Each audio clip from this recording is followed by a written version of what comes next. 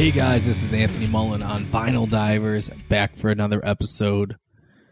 So it's been a pretty cool day today. You know, I got out of work and I found out about this new record shop about 10 minutes from my house. Went in, got some wicked ska, some old school two-tone, and then I actually grabbed a grab bag, $5.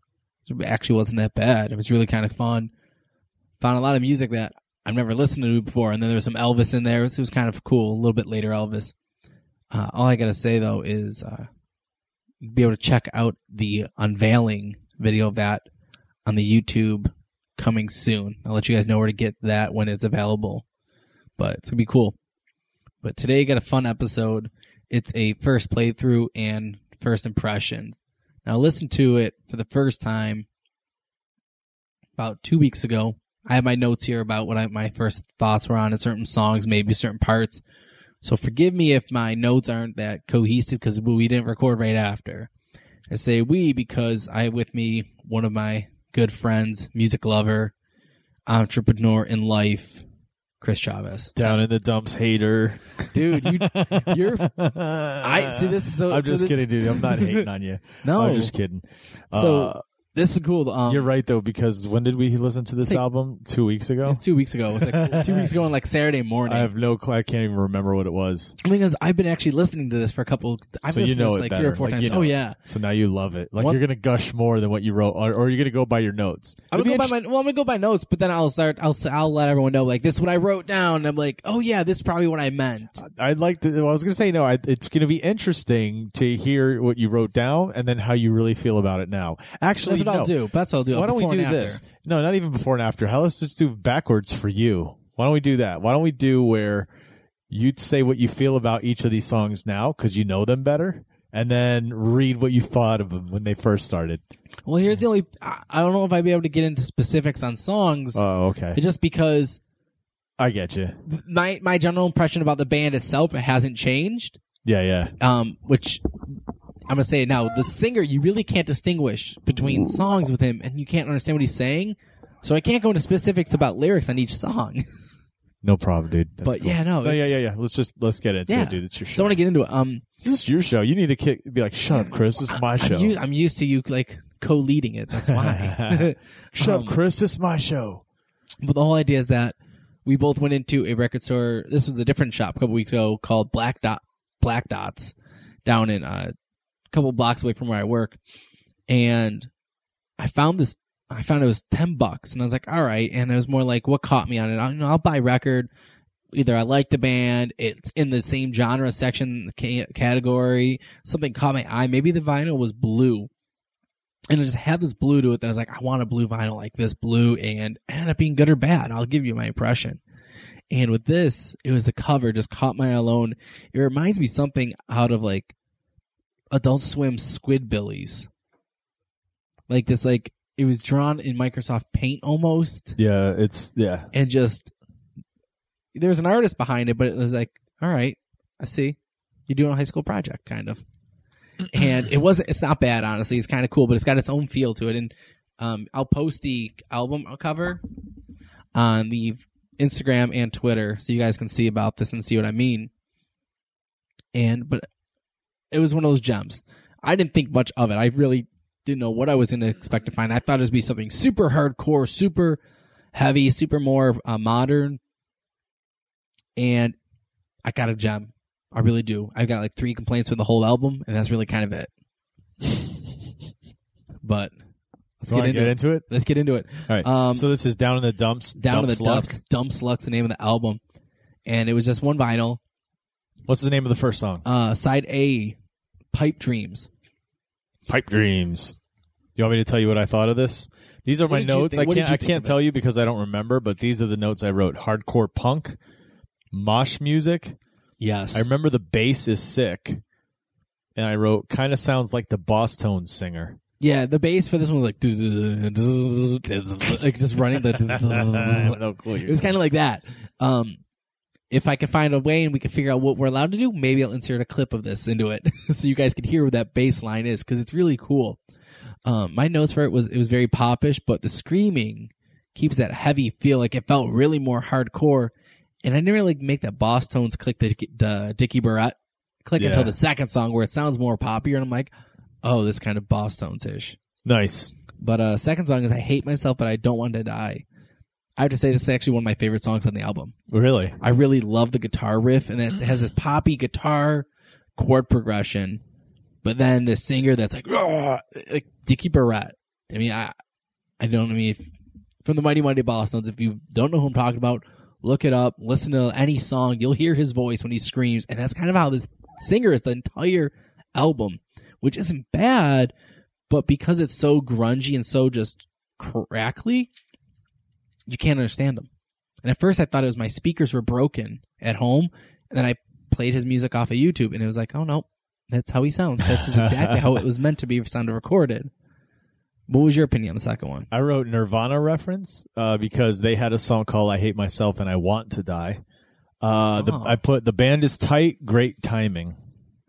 You definitely could feel that the band did. The best way this band, I think, just kind of came off to me after I've listened to it a few times is that it is one of those garage bands, local scene bands that probably didn't make it big, but they just had this, they should have probably made it big at some point. Third song was Ex-Brothers and Ex-Lovers. Ex-Bros. Ex-Bros and Ex-Lovers. I said, it sounds like it just makes sense. I think that was because it all sounded a little bit odd. Like one part felt really hardcore, some felt more poppy, some felt more punk. It wasn't as crazy hardcore as the first two songs. Because the first two songs, like I said, feels like mosh music, feels You're going crazy. into it. You're right. This one wasn't. But it felt like it made it was meant to it fit, it melded. It was a good song. There was still some sort tight. of. I wrote nice change up in tempo and intensity. I have a feeling this is their version of a ballad. That's good. Number 4. Numero 4. Raggedy Ann. You want to know what I wrote? One Same. word. Yeah. Meh. Yeah. I wrote This one didn't stick meh. out to me. Would you write?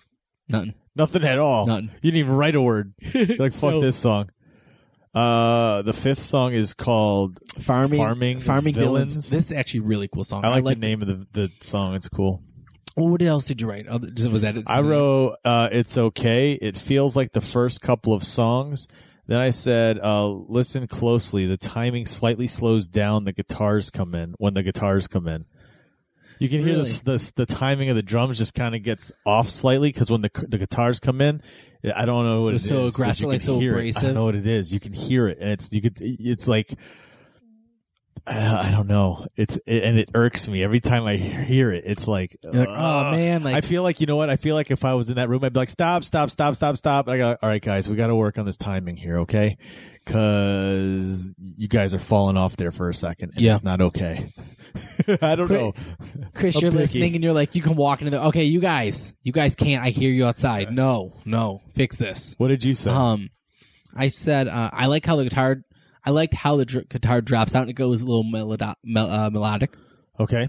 And still has that Mighty Mighty Boss Tones tone. Like that dude is still screaming in this, and I don't know how his voice does it. Like, I don't get it. Well, because he's not recording these songs back to back. That's why. I know, but like live, who knows what I don't they know how sound he like does live. it. Here's the best part: is I watched Like a Boss Tones are good. Like first song, second song, maybe by fifth song, he's sounding rough. By the end of the set, it sounds like he's gargling razor blades.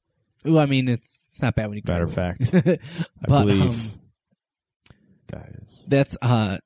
That was the first side, and what I can say is that my overall impression is that this band, Farming Villains, I actually watched one of their live videos of it. It sounds identical to how it was recorded. Interesting. So it makes me think that maybe Do they open with that song? Well, it makes me think of that do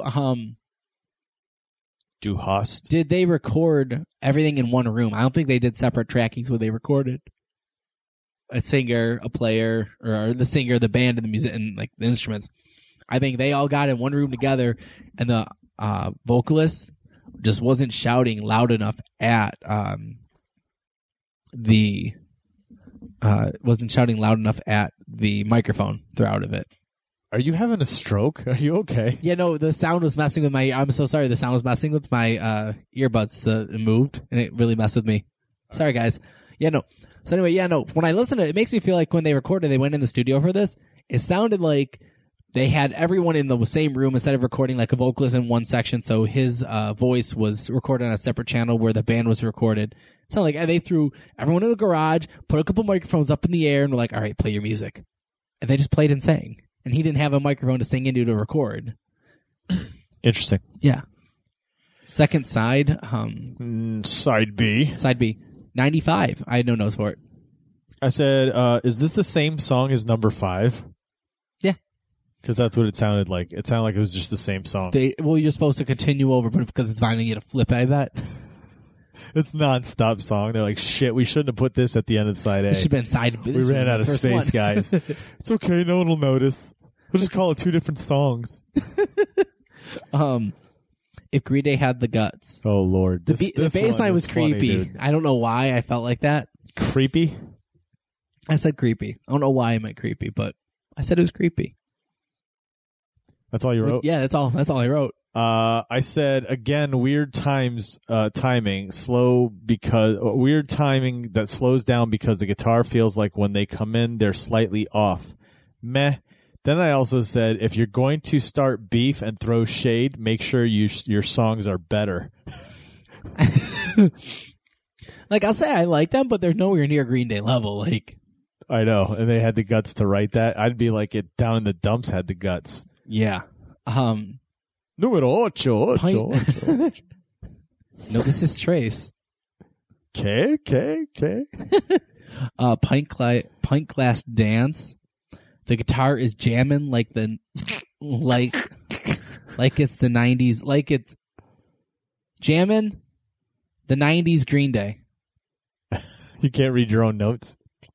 Yeah, I guess this is some like 90s just Green Day pop punk. I know not pop punk, but Green Day punk sound. This guitar's just fucking jamming, I remember.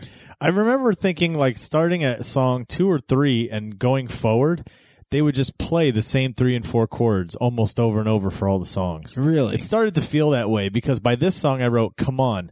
I get punk music is 3 to 4 chords, but come on. I said the open had promise, right back to the same shit. End is cool. Slows down. All right. The fourth track I had on this was Can of Worms. Can of Worms. Nothing. Don't open them. You didn't write anything? No. I wrote finally different chord pattern. Different, which is good. Just okay, though. The song is just okay, though. Last song, fifth song, Pets. Or is it Pests? What is it? Pets. I wrote again, good change, better than the last few songs. I like this one. There was a key change in it, kind of changed it up for me, maybe kind of. Yeah, I think that's what I wrote when good. I put good change, the good key change in there. Last song was Geese. Geese. If there was, this was like their anthem chant. I remember listening. They kind of had this like that callback, like a good. Yeah. It was a good closure. It was a great way to wrap up the album. I said I like this one again. It had better change ups. Mm-hmm. Nice change up. But I mean, that was just our first impression of these songs back 2 weeks ago. Now that I've listened to this for 2 weeks, are you saying that that's the impression that I get? That's the impression that you get. I like that. There? I see what you did there. Oh shoot, because he's from the Boston. Now you see what I did there? No, I got it from the get-go. I got you. I let you have that. But I'm going to tell you, from after listening to it for the past 2 weeks, kind of, not on repeat, but, every other day, I'm like, maybe I'll throw this on throughout one of the change-ups in between my vinyls. It's definitely been a find. And it's what's better than finding, what's better than when you find a key or, a gem or a hidden frickin' this. And when you're like, hardcore hole in the wall punk rock record store, and you find something for $10 and you're like, all right, I guess it'll work. And you pull it out and you're like, I hope they sound cool. But guess what? It's the vinyl. Sorry, I didn't mean to swear there. The vinyl is like see-through, like glossy orange. Like, how cool is that? That's pretty cool. Right? So, I mean, on top of that, you got a colored vinyl, and they didn't really have their case wasn't a full case. It was kind of more like a half case. And then they gave you like a Xerox printed out poster of all the other bands on this label and like some like live show pictures. Don't do drugs. And it's like, It's like some 8th grader mashed this up of all the bands that they had seen throughout the summer before going into school and just fucking collaged it together. And in the very back, there's like a letter section and like a poster of like their album and like their thoughts and stuff. I think these are all different bands. Is this the band and all of their posters? Yes, this is the band. So the band, what they did is they collaged all their posters that they and the shows that they did, and wanted to show it to you. Looks like Mike's playing guitar for them. Really? I said that before, dude. I think you dude on did. guitar looks like Mike. Yeah. There you go. Here, well, on Right the above. back they have a little letter, and I don't know if should I read it. A letter? Yeah, How long is it? a paragraph. Patrick Swayze. Patrick says, "I'll read this. Why not?" I'm gonna tell you this one. This is how you know that the band was old and unknown a bit. They're on MySpace. MySpace. I'm gonna try to find them on iTunes. You can't even find them. So it was like, what I have is what I have, and yeah. I guess I'll read this. So it was cool. It came with like a letter, and it was Down in the Dumps. It was a punk rock band from the Long Island, New York. We started something 2004 and broke up in 2008. There were several tours, future longtime friends, way too many shows, and overall doomed existence. We always played first or last. We're always too early and too late, and most always got too drunk. There were exploded tires, mountaintops ablaze, Fall Out Boy photo shoots, pills and pissed off bartenders. We were ignored at the best and banned from the worst. There were rain clouds everywhere. There were, I don't know what that said. They scratched it off. Police dogs and angry cops. There were bordered fumbles and 12 packs of frozen piss. I could go on forever, but I'm kind of glad Dumps didn't. We were meant to fail, and it was all that mattered while we lasted. Thank you to every single one of you that we met, played with, or don't even know. Love, Mike.